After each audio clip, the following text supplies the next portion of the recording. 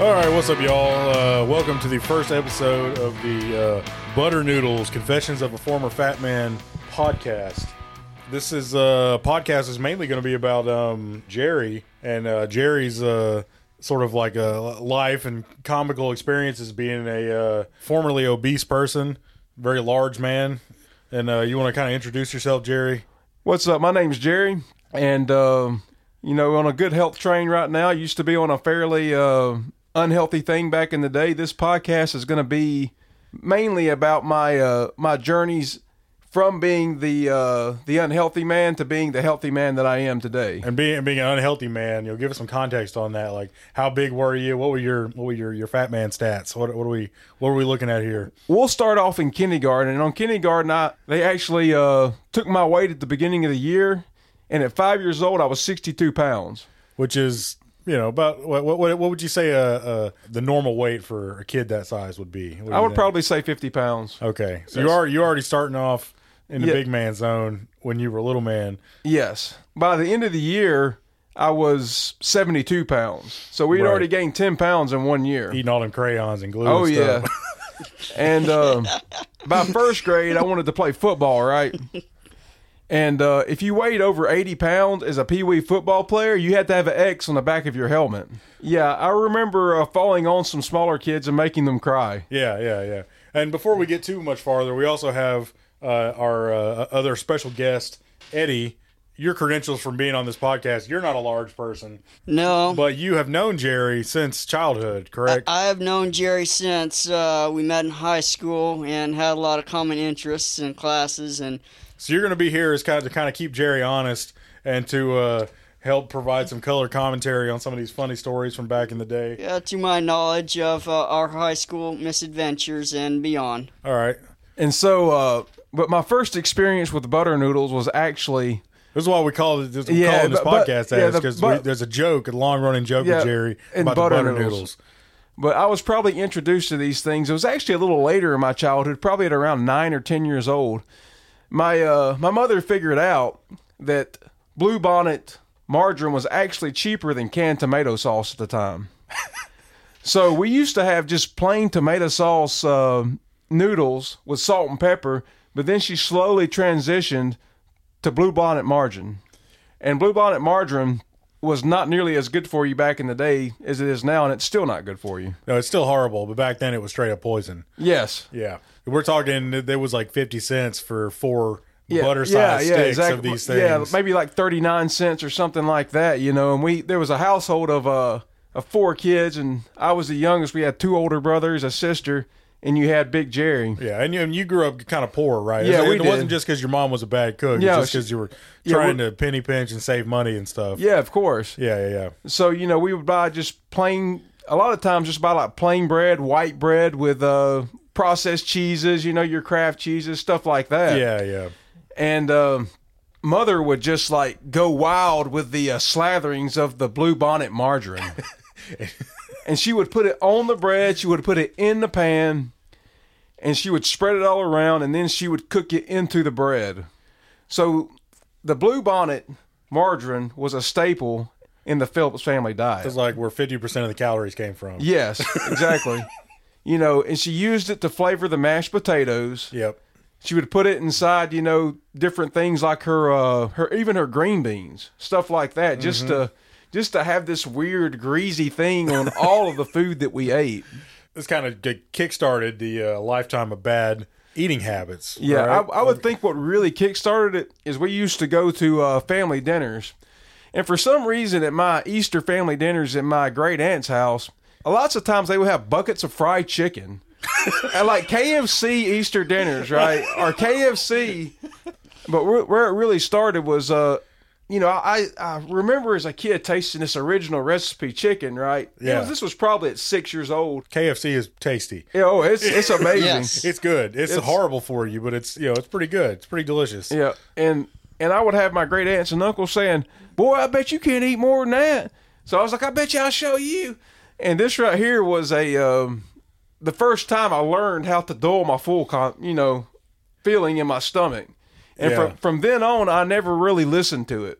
Yeah, you had to just like, you're feeling full, but you can push on and cram more in there for whatever reason. Yeah, and Yeah. I think it was instilled with me that was a positive thing early on. Yeah, because that's poor people stuff. I mean, that's like a leftover from 100 years ago when kids died more. Like a kid that was healthy had a healthy appetite, so Yeah. you encouraged it. But that doesn't make any sense in the No. modern age Yeah. where your kid can eat 50 Pop-Tarts. That's not a good thing. Well, take into account these were my grandmother's siblings, so they grew up. They had, I think there was like 11 of them. Yeah, back when encouraging children to eat like crazy was a good idea. Yeah, and these were the people that were encouraging me to do these habits. yeah. Back then they didn't have readily available buckets of chicken that they could go to KFC and get, as much as they wanted, literally within 30 minutes or an hour, Right. because they had to cook the stuff, But what I'm saying is, back then they had to, feather the chickens, clean them, all that kind of stuff, just to get chicken, Yeah. Even though like a lot of these bad habits may have stemmed from your grandparents or whatever, they weren't bad people for doing it. They just didn't really know. Well, they were from another time. Yeah, exactly. They only knew what they knew as a kid. Yeah. But as a kind of a contradiction, they would encourage me to eat this much, and then they make fun of me for being fat. It's all them video games, Jerry. And my Uncle Gilbert was the world's worst. He would always make snide comments about, look at that boy. That boy's twice as short as me, but his waist is twice as big. That's the reason he can't find no clothes that fit him. That his pants legs are too long, but his waist too short.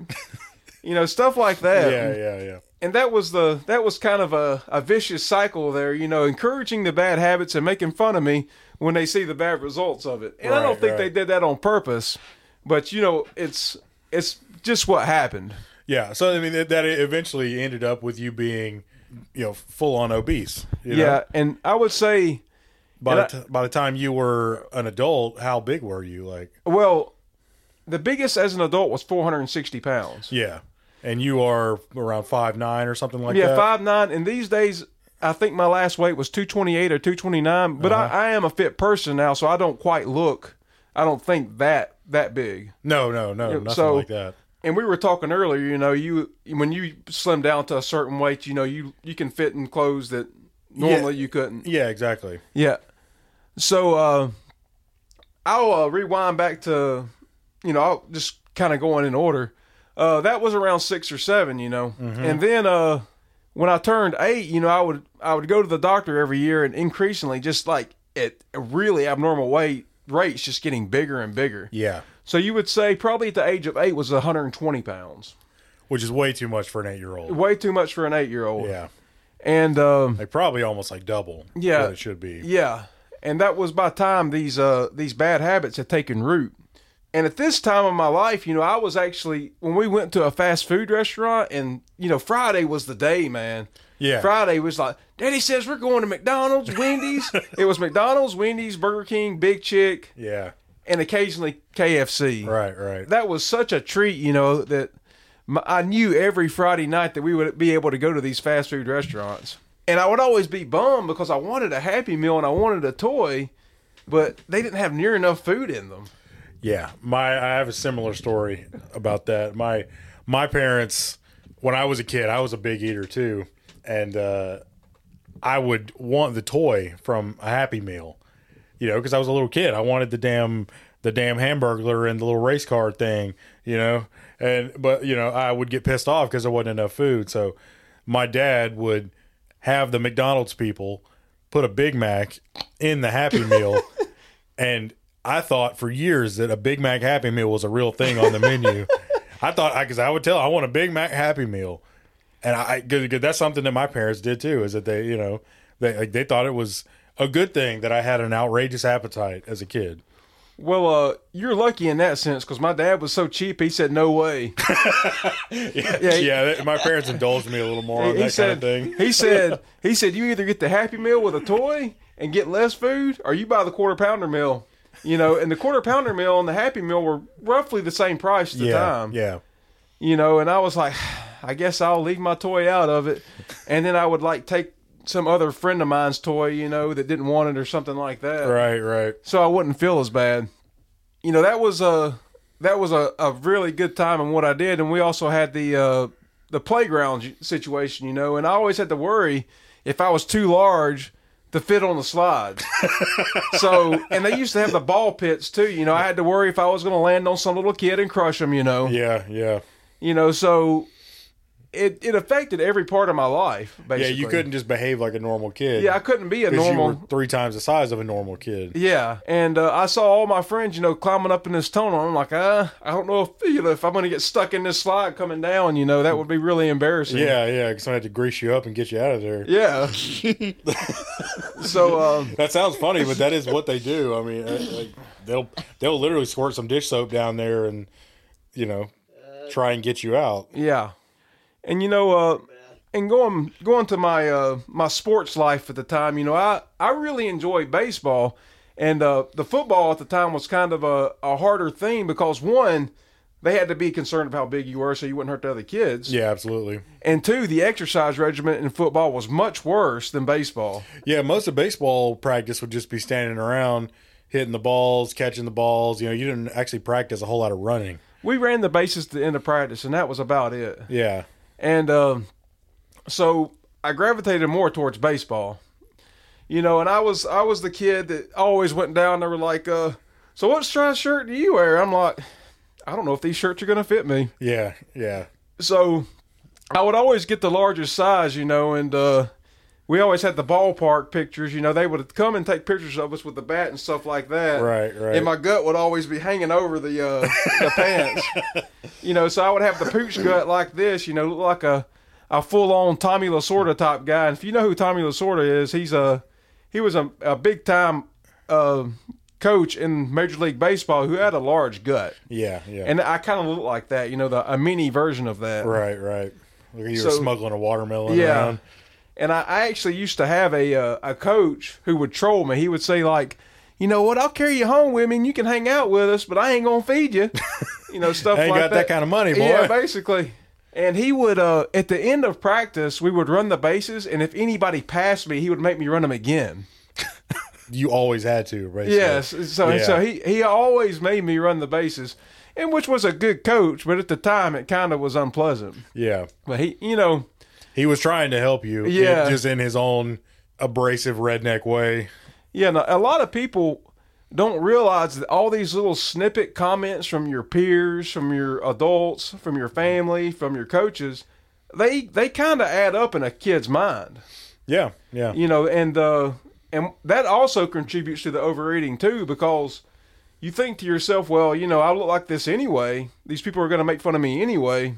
That I'm going to use the food kind of to put that kind of stuff out of my mind. Yeah, you use it as a crutch, as like a comfort thing. That's what they call comfort eating. Yeah, or a coping mechanism. Yeah, coping mechanism, whatever. Yeah. That's the term they like, use these days. Me and junk food.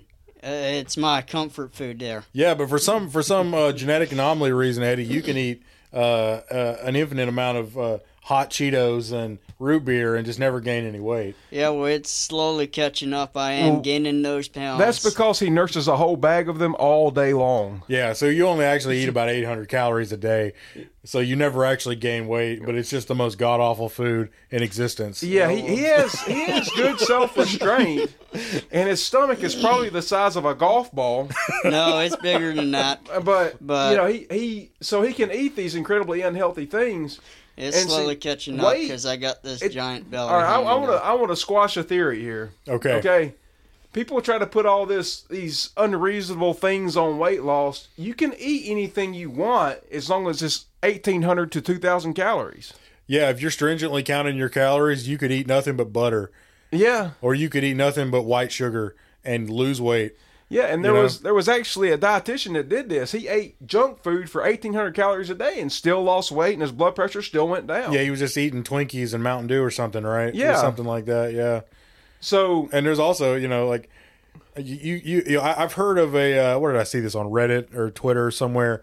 This guy did a whole thread story about how in college he lost weight by eating exactly one Tombstone pizza every single day and splitting it into 2 meals, and that's all he ate for a whole year and ended up losing like 50 or 60 pounds because one whole Tombstone pizza is about 900 calories.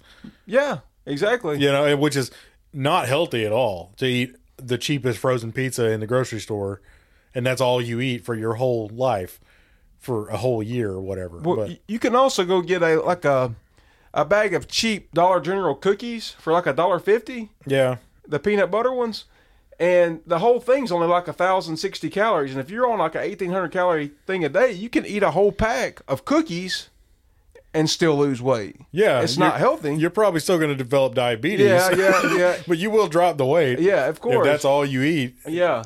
So So that's another negative thing to be not doing outright. Eddie, you're on the fast track to a heart attack. You're going to be the skinniest person on the earth to ever have a heart attack. I got to keep Eddie straight. Eddie's no, cholesterol's still high, okay? I thought that would be burning away with all the sriracha and hot sauce I eat. No, Really? no. I guess my diet is not healthy then. No, it's a nightmare. Your diet is like literally the worst it can be. And you see, that's the thing. Eddie can only eat so much before he's sick. You know that's what I'm getting at. Yeah, that's why he keeps him thin, but he's Yeah. unhealthy. Yeah, it's not necessarily the healthiest thing to be. Eddie's developing a beer gut without drinking any beer. You ever see a skinny guy with a beer gut? That's what Eddie is looking like. He's a skinny guy with a beer gut, and that beer gut is just the, you know, like The that's junk the food. that's the junk food accumulating in the same way that someone who 50% of their calories comes from beer. We're gonna go back to my the early childhood. I kind of want to keep this kind of in the earlier life. Yeah, it's just get this kind of in context for why you were Yeah. obese. Yeah, 'Cause- this is the starting of it. yeah. Of the adventure, so to say. And my parents would buy like a whole carton of orange juice or a whole bag of oranges or apples, and I thought it was still healthy to drink the whole carton of orange juice or eat a whole bag of oranges, which is a ton of sugar. Yeah, you would shit like a dinosaur doing yeah. that. Yeah, Think and that's possible. my parents would be super pissed off because in 2 days I would drink a whole carton of orange juice, eat a whole bag of oranges. Yeah. And probably half a loaf of bread. So it was kind of a problem that kind of kept my parents wanting to, it added to the problem of buying unhealthy stuff. So Yeah. And my dad even went as far as demonstrating on how to make a sandwich with a proper amount of meat. Try to give you lessons. Yeah, and he would monitor it. He would look at the pack of ham and see how much we were eating. Instead of being able to put half the pack on my sandwich, he would say use 3 slices. Which seems totally asinine in your brain. Yes, Jerry and would be disappointed at the lack of meat. I mean, I was, but at the same time, I had to follow what he said, or else we wouldn't have no lunch meat. Yeah. Only Jerry would be eating. Yeah, exactly.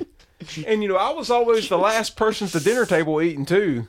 I was, my mom would fix the cornbread and the Crowder peas with fat back or bacon in them. Yeah. And man, and I'm sure there was a lot of Bluebonnet, margarine in that too. Of course. And so what I would do is you would take either pinto beans or Crowder peas, right? And you would smash up tons of cornbread in them and smash them up, and you would pour ketchup all over them.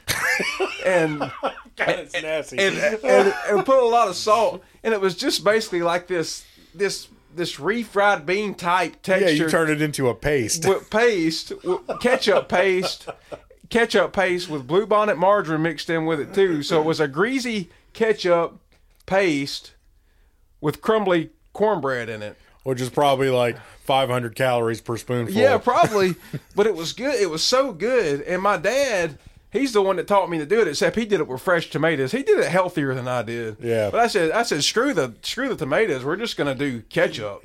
Hey, Jerry, can I comment that your mom's cornbread was pretty good? It still I've is. had it before. I believe that your mom could make a top tier cornbread. I believe that. Well, she taught me how to make it, and when I was- made it, it was good. And it was some good basically 3 stuff. ingredients. Like half a thing of Crisco. Yes, literally. Warm water. She said she told me the steps. I can't remember now, but you had to do it in steps. yeah. Buttermilk, full on buttermilk. Maybe that's with why and it's unhealthy. cornmeal. And you had to work all the stuff in at one, at levels basically to get Yeah. to get the texture right. And man, and you also grease the pan with Crisco, okay? Yeah, So yeah. it's Crisco in More. the cornbread, Crisco in the pan, and if you cook it long enough, it comes out, and you just turn it over, and it slides right out with this nice, probably half-inch thin crust that's just burnt to a perfection. Yeah, almost like the bottom of a pan pizza from Oh. Pizza Hut. Oh, better than Yeah. that. Yeah, but it's like that that's same a- kind of idea. Yeah, it is. That's a And whole nother conversation there. I told y'all the asinine way to make this cornbread, right? It's probably Yeah, one of yeah. the unhealthiest things in the world. Yeah, yeah. And I think but of and unhealthier. we always had to have fresh mashed potatoes. And mom would make it the Bluebonnet yogurt, of course, and she'd pour buttermilk in there too. So it Yeah, was, yeah. And get that nice gravy. Did you have gravy? Or She didn't make gravy with it. I'd love mine with gravy. So- I just drink it that But way. I'm just giving you kind of a general meal that we had, and she did. She baked the meats, most of the time because it was more convenient that way. It didn't make as big a mess as a fried chicken or anything like that. Yeah, yeah. But still, probably putting spoonfuls of Bluebonnet margarine on it. Yeah, and then if you add like the barbecue sauce and everything Yeah. on top of it afterwards, or the ketchup or whatever you're gonna do. Yeah, and see, I didn't like the barbecue sauce because I had a baby, palate back then that only liked ketchup and stuff like that. I couldn't handle a nice savory barbecue sauce, so she had to make me separate stuff that I could drown in ketchup. Yeah, yeah. So, like I said, I was always the last one at the dinner table. So you could suck up all the extra fat back and grease and Yeah, whatever it may be, And I thought I was like, it's just because I'm eating slower, and no, that wasn't the case at all. And that's the thing. I was eating fast, but still eating more than everybody else, and didn't even realize it. yeah. And after that, my night consisted of probably I had to finish the homework that I had to finish, and then it was watching TV or maybe playing a video game or something like that. Yeah, nothing active. Nothing active, Yeah. exactly. And I didn't have a healthy sleep schedule when I was a kid. My parents never really enforced the going to bed at like 10 o'clock or anything like that. Yeah, So yeah. even as a kid, I probably didn't go to bed till after 11 o'clock most times. Right, which and then of course you had to wake up at 6 o'clock to get on the Yeah. damn school bus or whatever it was. And as a working adult, that's kind of a normal thing, but for a child, it's not optimal. Yeah, yeah. So what it would do, I would wake up the next morning, and sometimes I didn't feel like eating in the morning, but Mom, she would sometimes fix something, but the morning wasn't really a time to eat stuff. But later in the day, without even knowing it, I would want to eat stuff just to keep me awake and aware. Yeah. You see what I'm saying? And I would go to lunch, and get the extra chocolate milk thinking it was better for me, I'd be like, I got this chocolate milk and the milk's good for me, right? Yeah, you could pay like an extra 50 cents or whatever to 50 get another cents for an extra milk, an extra milk for the school lunch, And which it- was also the worst quality on the planet. Yeah, and see that was, and food bartering was like right up my alley, right? It was like I would trade away the nasty Crispito that I did not want, and if you could get a roll, the rolls in school were actually pretty good. Yeah, food bartering is that's one of those weird nostalgic things you remember from childhood, I food remember bartering it in the greatly. public school. And, it'd be like, hey, buddy, let me get your dessert. I'll give you some of these tater tots. That was always a thing there. Yeah, always. That's something Trade I for look, extra fries. that's something I look back on fondly. And sometimes I wouldn't eat much lunch if they had nothing that I liked because, I didn't like much stuff then except what I was basically eating at home or taught to like. Right, right. So I would say in elementary school, I really didn't get that much extra to eat, but I think that contributed to me eating more at home.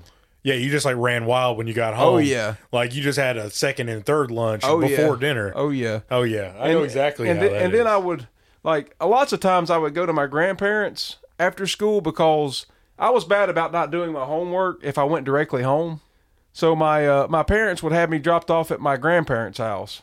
And I would literally, it was one of two things. My grandpa would always have like some leftover Hardee's chicken on the stove with biscuits. Or if he didn't have that, he would always have frozen potatoes, right? Yeah, yeah. And I Always would- some Ore-Ida or whatever Yeah, in and I his would freezer. put like either half to 3/4 of the bag on a baking sheet and bake them. And then I was like, these potatoes are good, Grandpa, because I baked them. Not to mention that they were fried then frozen anyways. Yeah, they're already coated in frozen grease. Yeah. That's how those frozen potatoes are. And I would go to my grandparents' room in their bed, and turned on the TV because it was cable TV, and I would watch shows and like cartoons like Gargoyles, and I would have half a plate of ketchup and half a plate of fries and just eat the whole thing. And this is when I got back. And not to mention when my parents came and got me later, I would eat dinner too. Yeah. I mean, even now I'm kind of thinking about some of this stuff I really didn't realize at the time. Yeah, like you would eat your lunch at school, which is, extra milk, bartering for extra food. Yeah. Then come home or go to your grandparents or wherever, and then eat a whole nother lunch, which was probably another 1,000 calories. Probably with the more than fries. that. Yeah, and then half of it being sugar because you were just dumping a half a bottle of ketchup. Basically. Yeah, Jerry is notorious for being like a ketchup monster. I remember when I've known you, Jerry, since 2012, 2000, somewhere in there. 2012, 2013, yeah, that's correct. Yeah, and one of the first memories I have, we went out to IHOP. I remember watching Jerry squirt the damn ketchup in his mouth at the IHOP from the bottle. Jerry drowned himself in the ketchup. I'd never seen anyone do this before outside of like a Dare or something. Well, you had Tommy Boy where he squirted the ketchup packet in his mouth. You remember? Yeah. And David Spade was like, I could actually hear you getting fatter. Yeah. But you actually like grabbed the bottle of ketchup off the table and just like dumped it in your mouth. And I was just like, wow, I'd never seen anybody do that before. To put this into context, my aunt for Christmas as a troll gift got me Sam's Club size bulk thing of ketchup for Christmas. Yeah. And I think, if I remember correctly, she even got it with a pump on the top. Yeah, like they have at the concession stands. And I remember the first thing I did with it is I made some baked fish sticks, and I made 2 sandwiches out of them. And I put so much ketchup on the bread and on the fish sticks where the fish sticks and the bread were soggy from it. Yeah. So it was basically just like a ketchup sandwich with some added fish sticks to it. Right. Chunky ketchup sandwich. And I remember eating it, and it was Heinz ketchup has a little spice to it, a little bit of a kick, not much. Yeah. But back then I remember having so much ketchup I could taste this. It actually had a kick to it, and even though it was unpleasant to eat, I ate all of it because I didn't want to waste the ketchup. Yeah. Wasting ketchup was not a thing with me. I'm not gonna. If I have a pool of ketchup on my plate, then it's gonna be licked up. If I don't have anything to swab it up with. Yeah, it's like wasting beer in a frat house. It's a no go. Yeah, it's no good. My aunt knew this, and she bought me that troll gift, but little did she know that was actually one of the most useful... The best gift you ever received. Yeah, one of the best gifts I ever received. And I would always argue with my parents, well, this is only 15 calories a serving. And the bulk size ketchups probably had like 300 servings in it. Yeah. Something like that. So I would probably say we didn't have ketchup in the household. It was a crisis. And I would go to the extent of taking the ketchup bottle, if we didn't have it, putting water in it and shaking it up and getting more ketchup. That's disturbing, Jerry. That's very disturbing. There. It wasn't ideal, but it's kind of like a crack addict, if he does, or a pothead, if he doesn't have the weed, he'll scrape it out of the bottom of his pipe to get the stuff, the resin or whatever. Yeah. So it was a similar effect. Yeah. And I also had brothers who had massive ketchup consumption. So it would probably not go beyond the realm of possibility saying that we went through at least 3 glass bottles of it a week. Which is a lot. Yeah, the big glass bottles a week because my brothers were way into it as well. It takes me like I've always had some ketchup in the refrigerator for whatever, but it takes me months to go through 1 bottle of ketchup because I'll just put a little squirt on my hamburger or something, Well, I mean, I don't even keep it in the house now because I won't. Eat it. Yeah. I haven't really met your brothers. Are they big? Were they big too back then? Or I don't know. Kenneth was big. Yeah. Daniel was about medium size. A little overweight, but nothing. Kenneth was a pretty chunky kid. Yeah. They were never as big as me, and they got on some extracurricular stuff, and they all lost a lot of weight. Yeah, lost weight on some drugs. So my brother Daniel now has gotten off. He got off the drugs, but now he's getting that pot gut again. Yeah. And it's basically from drinking copious amounts of alcohol and eating all the wrong things. Yeah. He works at a chicken production plant, so he can bring home all this chicken, and he basically eats like chicken or fried chicken like every day or every other day. Yeah. So he's packing calories on. He's packing calories. He lost the meth, but got the other stuff. Yeah. fried chicken is better than meth. Yeah, of course. Even though it's fried chicken's horrible for you, it's better than meth. Yeah, going back to then, and I would also pick up the unhealthy eating habits from my brothers. You know, my brother Kenneth would take a whole box of cereal in a big metal bowl, like a big salad bowl, and he would eat it all at one time. And probably put a quarter gallon of milk in there. Yeah, exactly. A half a gallon of milk at the same time, too. Yeah. And see, all right, this is some gross stuff. During this time, we had roaches pretty bad. And one time I saw my brother eating the cereal and a roach crawled out of it. And he just flicked it to the side and kept eating the cereal. He wasn't about to waste the cereal, okay? Yeah. So the brothers, they would also antagonize me as being a big kid too. They would invoke me into rages that I've never felt before, you know? Right, yeah. And so... your brothers can do that. And I mean... Literally never being, I don't ever remember being so mad as I got into rages at the older brothers. Yeah. You know, of course, they would make fun of me for being really big and obese, you know, and I would do some other things to them. We won't talk about that. That is totally, you know, really, really bad stuff. So I'll talk about it with you later. Okay. Off the podcast. And my sister would she would troll me too, though, right? Yeah. You know, she would get the Chef Boyardee canned spaghetti. And she would be like, "This is so good, Jerry." And it would be the only can. And I loved the stuff at the time, too. Yeah. And she was like, "Oh, yes." And she was eating the spaghetti in front of me. And meanwhile, I had to go to the refrigerator to cut me up some Spam.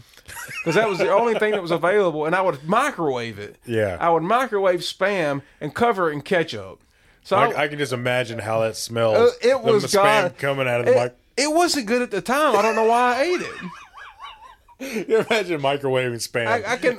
It's terrible. It's been forever since I had Spam. I could bust you open a can later, Eddie. We can make some fried Spam for you. I'm good. The only proper way to have Spam is cold on a sandwich or fried to a nice crisp. That's how I used to eat Spam. Yeah, that's how I remember it. Yeah, too. you cut it into slices and fry it until it gets a nice little brown on it, and then you put it on a sandwich with some mustard, and it's good. Some cheese. Yeah, it's great. I say it's good in air quotes. It's not really. It just tastes like salt and fat. You know what I mean? Yeah. Like it scratches a little fat man itch, you know, or a little redneck itch, whatever you got going on. Like I said, the Spam with the ketchup. And then I would take a whole, almost, you know, like the juices you get in the produce aisle, like the Welch's Tropical Fruit Punch in the cartons. Yeah. And I would take and drink big, huge cups of that with. Which is another deceptive thing. Because you're like, oh, it's fruit juice. But if you look at the ingredients, the second ingredient, it's corn syrup. Yeah. You know, because it's just, you're basically just drinking, you know, the same ingredients that are in a soda, just mixed with some fruit flavoring and no carbonation. So picture microwave Spam with ketchup and nasty Welch's dollar carton juice. Yeah, so you're looking at about 1,000 calories of pure artery clogging death. Yeah, exactly. Yeah. And as you were eating this as a kid. Yeah, as a kid, I'm the only one I know who has ever microwaved Spam. I've never seen it before again in my life. I've never done that or seen anyone do it. So I say I can only imagine how bad that smelled. Yeah, and but like I said, my sister would do a little bit of trolling because she was extra picky and she got her own little thing too. Yeah. And the older brothers, you know, I remember a rhyme they used to say. Sometimes, you know, we were poor, didn't have any meat to go with it. Yeah. They would say, "Ain't no meat, I ain't gonna eat." You know, that was the normal thing going on, and you know, and I was like, "Well, we got noodles, we got some green beans. I'll eat them taters and butter noodles." And they got some noodles and some green beans with a bunch of Bluebonnet melted up in it. You could see the grease floating on top of the green bean water. Yeah, just like yellow. Yeah, and it was sitting like that. And you know, I could drown it in ketchup with cornbread and a big mixed up and with some peas. You know, you're perfectly happy. And I was saying, "Oh, okay, I don't care. I'm not as picky as my brothers in this." You know. Yeah. So, you know, my dad he was always real stringent about the grocery budget. He would go to the grocery store with a calculator, and he would add all this stuff up, you know, and it was always the same thing. It was an endless cycle of pork chops, chicken, and cube steak. That was the three things, you know. And he was also very picky individual. So if we had spaghetti, my mom had to make him hamburgers. Right, because spaghetti is ethnic food, and he Yeah, he ain't no Italian. No. Sir. I will say that as a shout out, my dad has gotten a lot better about his prejudices. Yeah. And about a lot of other stuff like that, at least around me. Right. I don't know how he is around other people. But, being around my sister, who is a really liberal person, I think she lives with him, so maybe some of that rubbed off on him in a good way. So if that makes sense to Maybe you. even him out a little bit. Even them out a little bit. And also, we're gonna sway away from the food. That's all a good subject, but All right, well let's take a little break Okay. before we get into that, and we will be right back. all right.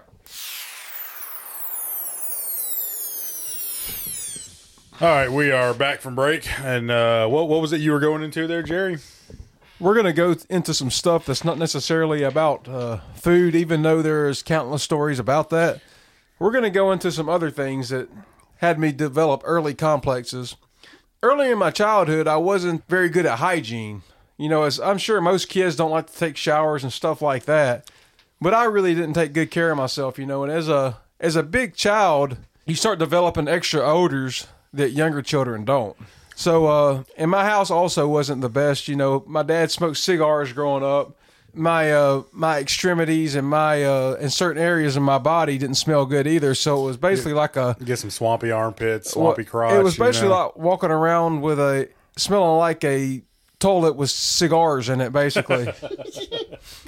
And to be completely candid here, I would sit down in chairs, and the chairs would absorb this odor, Yeah. And as I got up, I saw other children go, "Oh gosh, this stinks," So I would see that, and I would have other people make fun of me for smelling bad or something like that. And so I think in middle school I developed a complex, where I wasn't going to stink no matter what. So I would take extra showers and I would wash really good, which was a good thing. But then I would go overboard with deodorant, and I would slather it, on my butt and my underneath my testicles, just doing anything you could. Underneath the fat rolls, I had a crease in my back that had a fat in it, and I would do that up under the man boobs. You Yeah. would make sure that you were not the smelly guy. Yes, make sure I wasn't the smelly guy. I especially didn't want to be the fat and smelly guy. Yeah, I'm sure everybody appreciated it, Yeah. I'm sure they did. Even if they didn't necessarily appreciate how much effort you were going through to not be the smelly guy.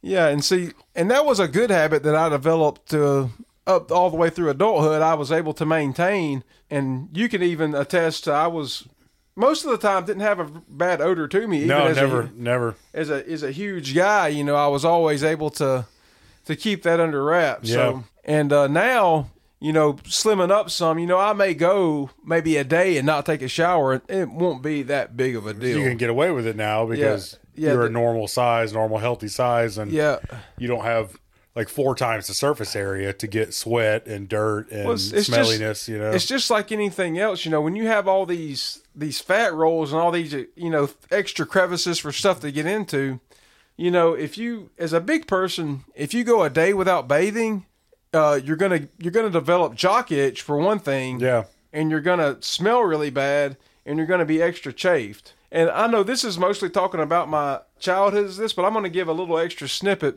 of what actually happened one time. Is I missed a day of bathing, and I developed an incredibly bad thing of jock itch in an area of my body that is near my testicles, so to say. Yeah. And I remember my wife having to spray this tough actin on my area and just being lit up, and just sizzle. You just heard that sizzle, because it was attacking all of this fungus and this odor. To your wife's credit, that's a good woman that will go to those kind of lengths to help make her husband comfortable. That's Yeah, I mean it. It's like that's a job right there, Jerry. Oh yeah, it was. And it was sizzle, baby. That's what you heard and that's what you felt. I don't think you want to go through that again, do you? No, I do not. And unless I go multiple days without bathing in a very humid environment, that's not going to happen to me as long as I keep my weight under control. Yeah. But as a child, I remember constantly being chafed and galled between my thighs. Yeah, because it's constant rubbing rubbing together, So I had to go through extra lengths to keep it better. I remember my mother, Destin is a baby cream that prevents chafing. Yeah. And she would have to help me slather this stuff on my thighs, and other areas of my body to keep me from getting, extremely chafed. Yeah. And, and when you're an older kid, maybe 9 or 10 years old, you don't want your mom touching these areas of your body. Yeah, that's when it starts to get awkward. Yeah. Yeah. So uncomfortable. Yeah, so she would have to do that, and that was a consequence of me being a big kid. And it causes a bunch of unnatural things to happen to your body that aren't supposed to. That's something that I wanted to bring up in this podcast as well. Not only the ill effects of eating, but more or less what all this weight does to you as a body. Yeah. Growing from... It destroys you. Yeah, it does. It really does. And there's, of course, there's a push these days to try and normalize, because with so many people are overweight now, to try and normalize it and say that it's healthy, but it's clearly not. And you and I both have experience with this. Yeah. Like being fat, being very overweight and obese is not healthy at all. Yeah. And like there's no argument to be made that it is healthy. You have a very strong push this way of society saying that you're absolutely okay just the way you are. And that's not true if you're doing something to destroy your own body. From a health standpoint, that's not true. I mean, if you're comfortable with yourself and your self-esteem, as a bigger person, I mean, whatever, more power to you. But you can't argue that it's healthy and that you're not taking years off of your life by being unhealthy and being at an unhealthy weight. Well, it goes the same with anything, as far as smoking too. Yeah. There's a reason that insurance rates are higher for people who are overweight and for people who smoke a lot of times. Yeah. Yeah, it's suicide on the installment plan. Yeah. Right. And see, one thing that I want to basically do with this podcast as well is raise awareness for it. Yeah.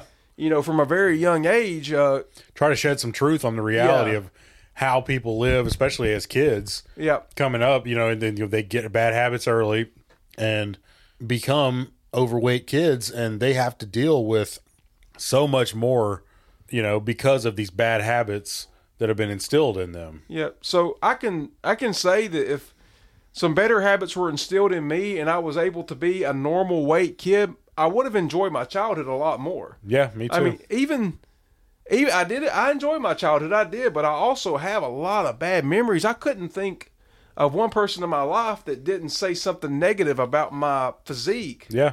My closest friends, my family, there wasn't hardly anybody that didn't put me down in some way. Yeah. And people don't realize how damaging that is as a child. When you have the most important people in your life speaking detrimentally about how you are, and not in a good way. Yeah.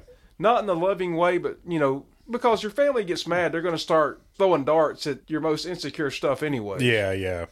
Healthy families do this less. That's just a thing of it. And you can tell, and a lot of people will try to illegitimize healthy families that they see. They'll be jealous of it. Yeah.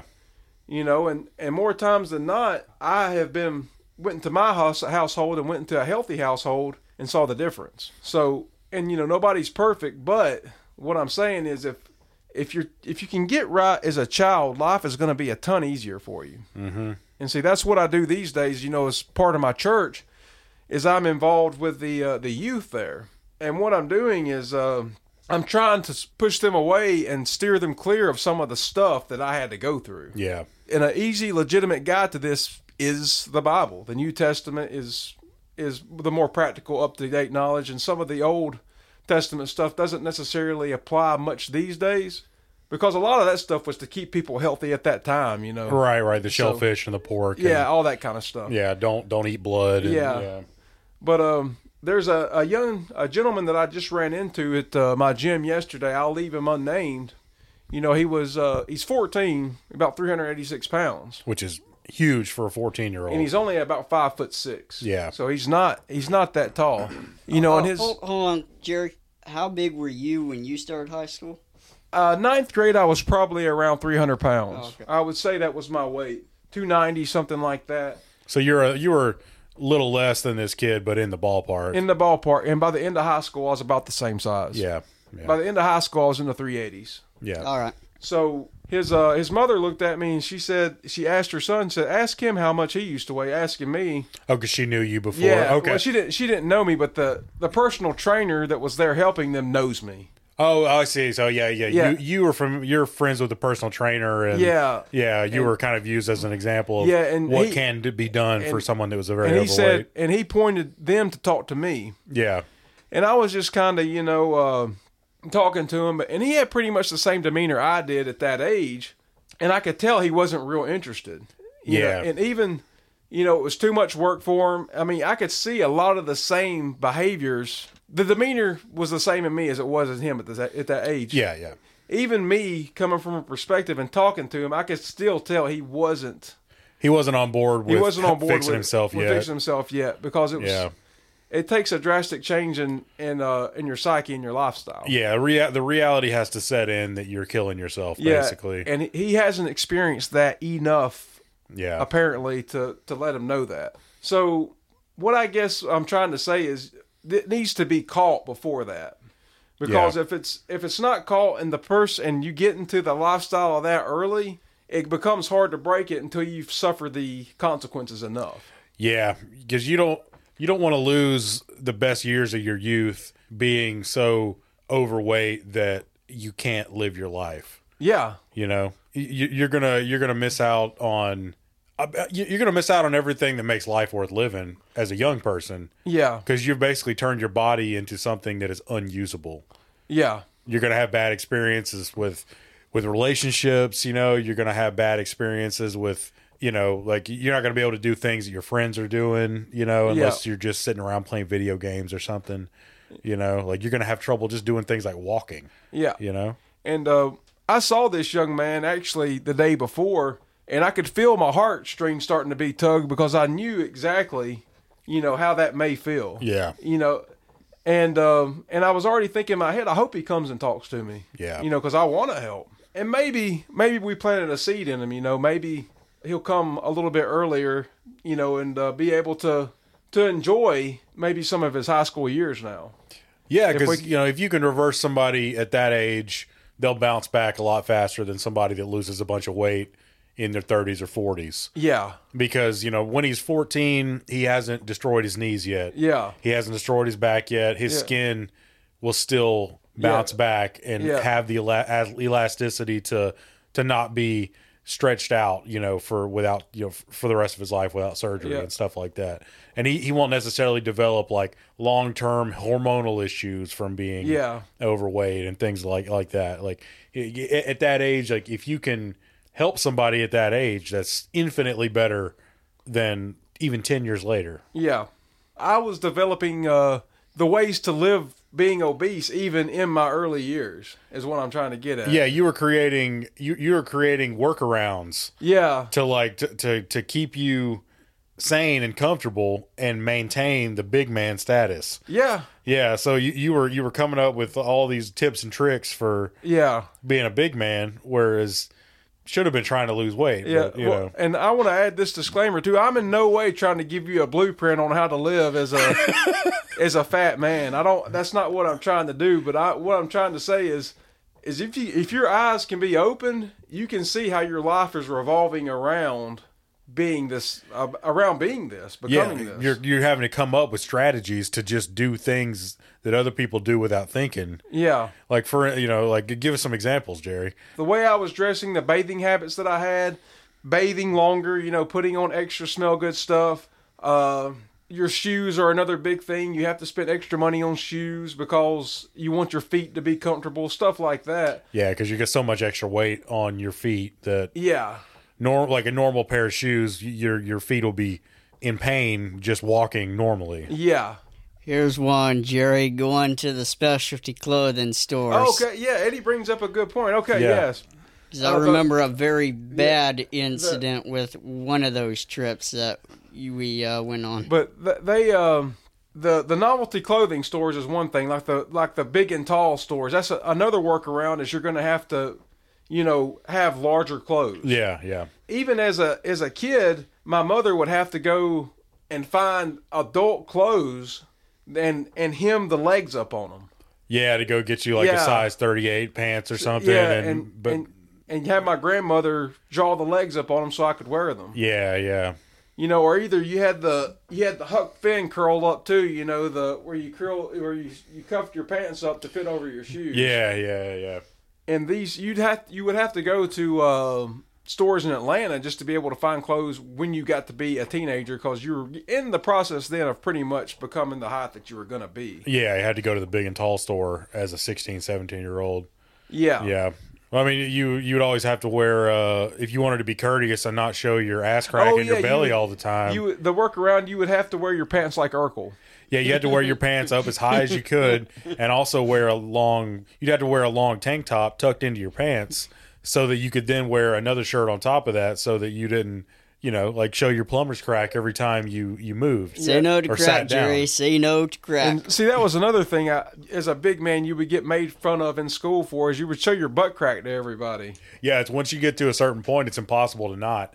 Almost any pair of pants will start showing your ass crack. Yeah. So, even if you just bend over slightly or sit down in any chair, it's like that. Yeah, you'd have girls go, "Excuse me, your butt crack showing." Yeah, stuff like that. Right. And kids are freaking mean, especially like in middle school. Yeah. But yeah, the wearing them like Urkel thing is the only way that you could truly keep your butt crack from showing. Yeah. And to keep your belly from hanging out at the bottom of your shirt, because your belly is tucked into your pants. Yeah. Yeah. I mean, you had to get out of that denial zone that your waist was the only thing was the size it is under your gut. Yeah. You had to include your waist the size it is over your gut. And these are all strategies just to be a presentable, well-kept fat man. Yeah. To not walk into the grocery store or wherever and just be a sloppy spectacle, just to be presentable, basically. Yeah, and also when you're going out to restaurants, you had to look for the proper booth sizes. Yeah, or you would have to sit in a chair. In a chair at a table. Yeah, you couldn't get into a booth. That was a normal thing, Like try going to Waffle House as a fat man. Oh, yeah. And the only available seat is a booth. Like, it's not happening. Yeah. You immediately, as a big man, as a fat man, you walk into a restaurant, you want them to sit you at a table, and you almost got that panic thing going on in a booth because, if I go into the booth, my gut's going to hang over the edge like that, and you're going to be able to see my gut hanging over. Yeah. And also, if you go to a concert or a venue, the chairs aren't going to be big enough to house your buttocks. Yeah. And so the strategy that I had is I would get an outside seat so I could sit sideways into the chair and have the rest of my other butt cheek outside of the chair in the aisle. So half my butt will be here and half my butt will be here. Yeah. And if you were in a place that you had to have the actual number seat, it was a nightmare. Yeah, it's a no-go. So like at a sports game or something like that. And you were always self-conscious of sticking your butt in people's faces or your gut in people's faces trying to get out into the aisle to go to the bathroom. Yeah. Society has started to cater to this now. Well, and I had the personal experience of going to a concert and I was strapped in the middle row. Everybody else around me was uncomfortable. It was awkward. And instead of the people come and say, "Hey, sir, you're too big. You got to leave," they said, "Hey, sir, come down here and sit in our VIP row right here." Yeah. That's normally for people in wheelchairs. Yeah. Yeah. So they did what was easiest. They did the thing that wouldn't cause a scene. But at the same time, that's kind of an enablement. Yeah. And it made you feel bad at the same time. Yeah. Society is slowly starting to cater to this kind of stuff, and I think in some way that they're encouraging it now. It almost seems like it's being promoted. Yeah, modern advertising does not help. No, it doesn't, because it promotes unhealthy bodies as the norm now. What advertising does. Here's also something I'll bring up. Even as a child, you would have the commercials about the Whopper and the pizza with the stringy cheese, supersized meals, and then in the next commercial you'd have Weight Watchers.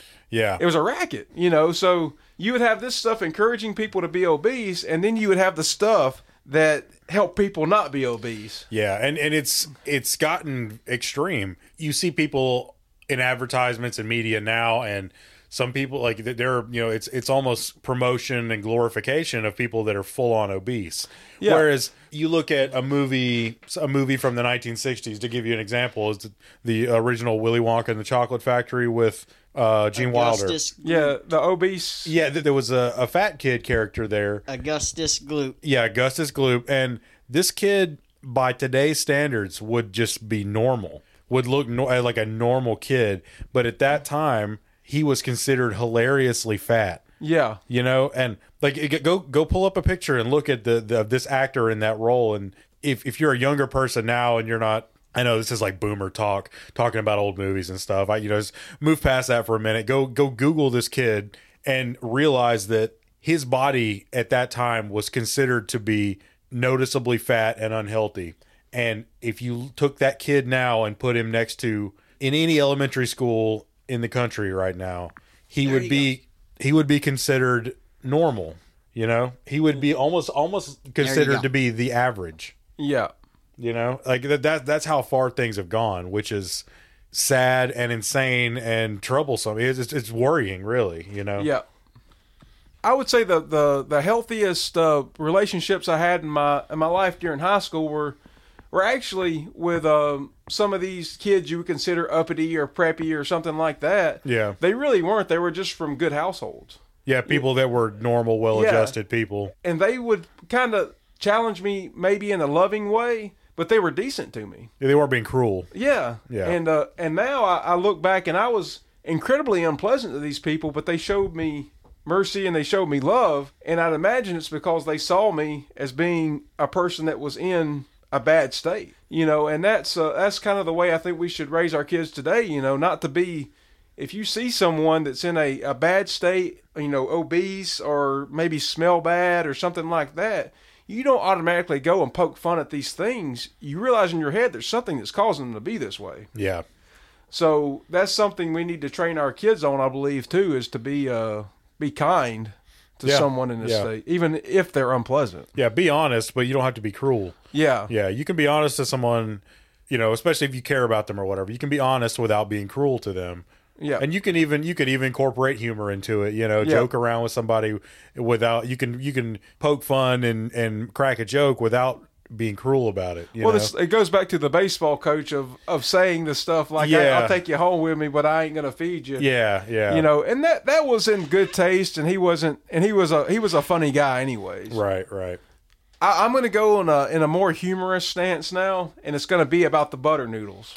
Okay? Yeah. This is what I want to kind of leave you with, so to say, because we've been going on for a while. Yeah. So I'm going to leave you with the many varieties of butter noodles that we had as a kid, right? You had butter noodles with minced garlic if mom was feeling frisky.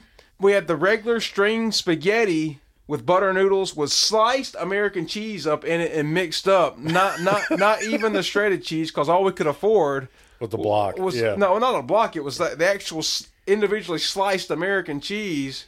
Oh, and we'd throw it up in there and mix it up. You'd have these big globs of American processed cheese in your cheap Blue Bonnet. Yeah. Almost like a poor man's macaroni and cheese. Yeah, you would have butter noodles and hot dogs. That was also another. Get you some protein in there. Yeah, and I think there was even a Spam. You get you some crispy Spam chunks and throw it in there. Yeah, and there was also you had the butter noodles with Crowder peas. That was also another thing, a southern redneck thing there. Yep. Let's see, butter noodles with extra pepper and a little bit of tomato sauce with some ketchup on it. Butter noodles with cornbread, man. Just this mixed up cornbread. You'd make a nice savory, paste with your Blue Bonnet butter noodles and your noodles. We talk about the elbow macaroni a lot, but mom also made it with the regular spaghetti a lot. Yeah. And I think I got more out of that than I did the actual elbow ones.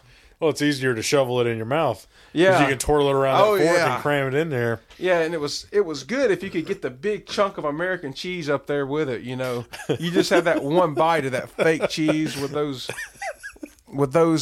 noodles in there, man. It was unlike anything else.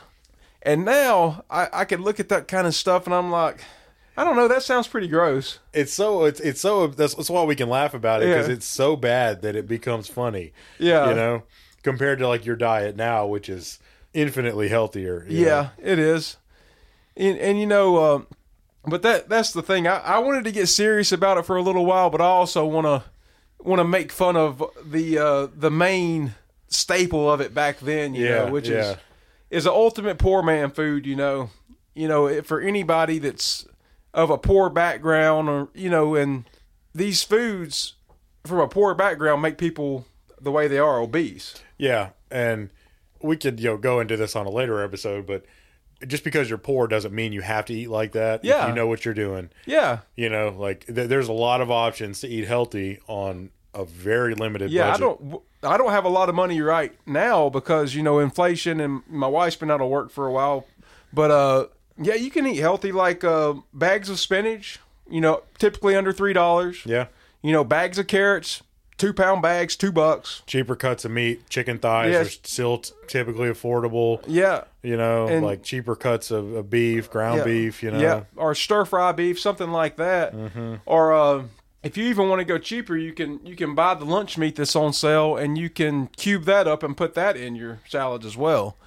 So I usually, to start off my dinner, I'll have a spinach salad with cut up apples, a light vinaigrette dressing, and carrots, with maybe a little bit of crumbled Parmesan cheese.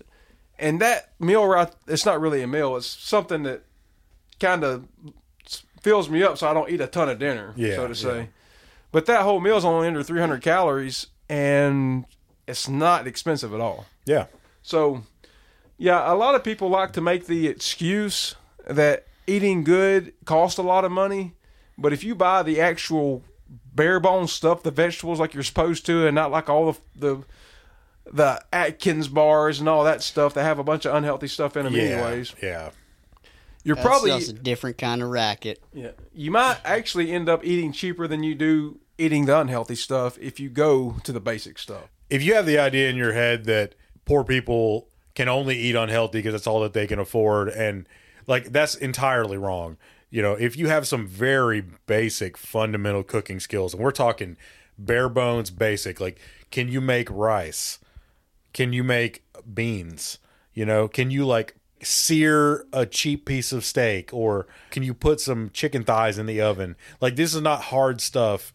Like you're like a poor person's diet does not have to be, snack cakes and McDonald's and boxes of cheap cereal and all this kind of crap, like Pop-Tarts and frozen pizzas. Like that, like that's not what your diet has to be, and it doesn't require eating the most expensive, high quality, grass fed meat and organic vegetables and stuff. Like that stuff. If you can afford that stuff, that's great. But most people can't. Yeah, I mean, you can find a lot of this stuff on sale now. It's more readily available than it used to be. And we can go into this in more in depth in other episodes. But just just want to throw that out there is that we're talking a lot about poor people food and stuff, but.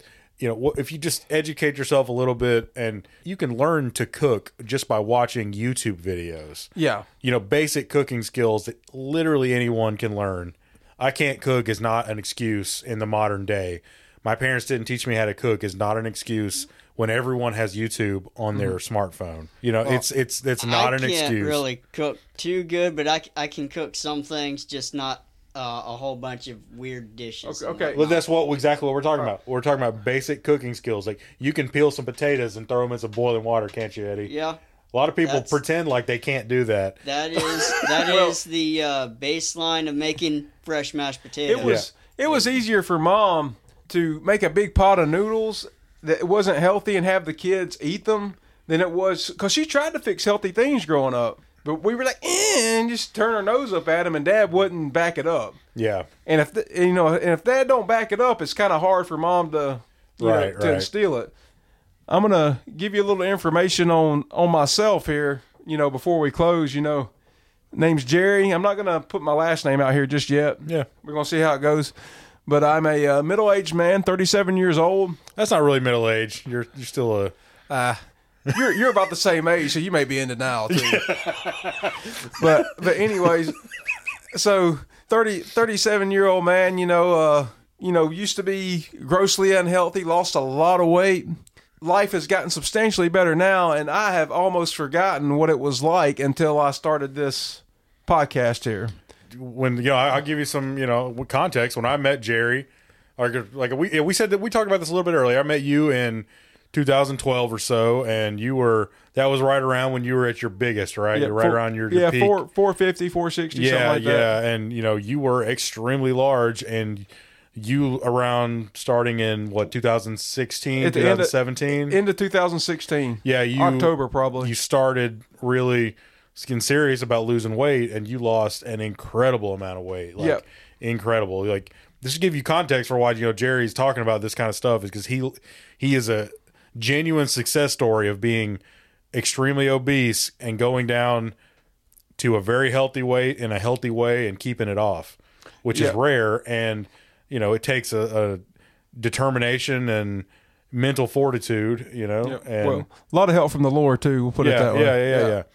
And that's why we're talking. We're not just talking about fat kid stories just to entertain ourselves. It's because Jerry wants to tell his story, and that other people can do this. He's not a superhero. He's just know. Let's see. In 2000, I'm 37 right now. In 2016, how many years ago was that? 32. I don't know, 31 or 32. You started losing weight in your early 30s. Yeah.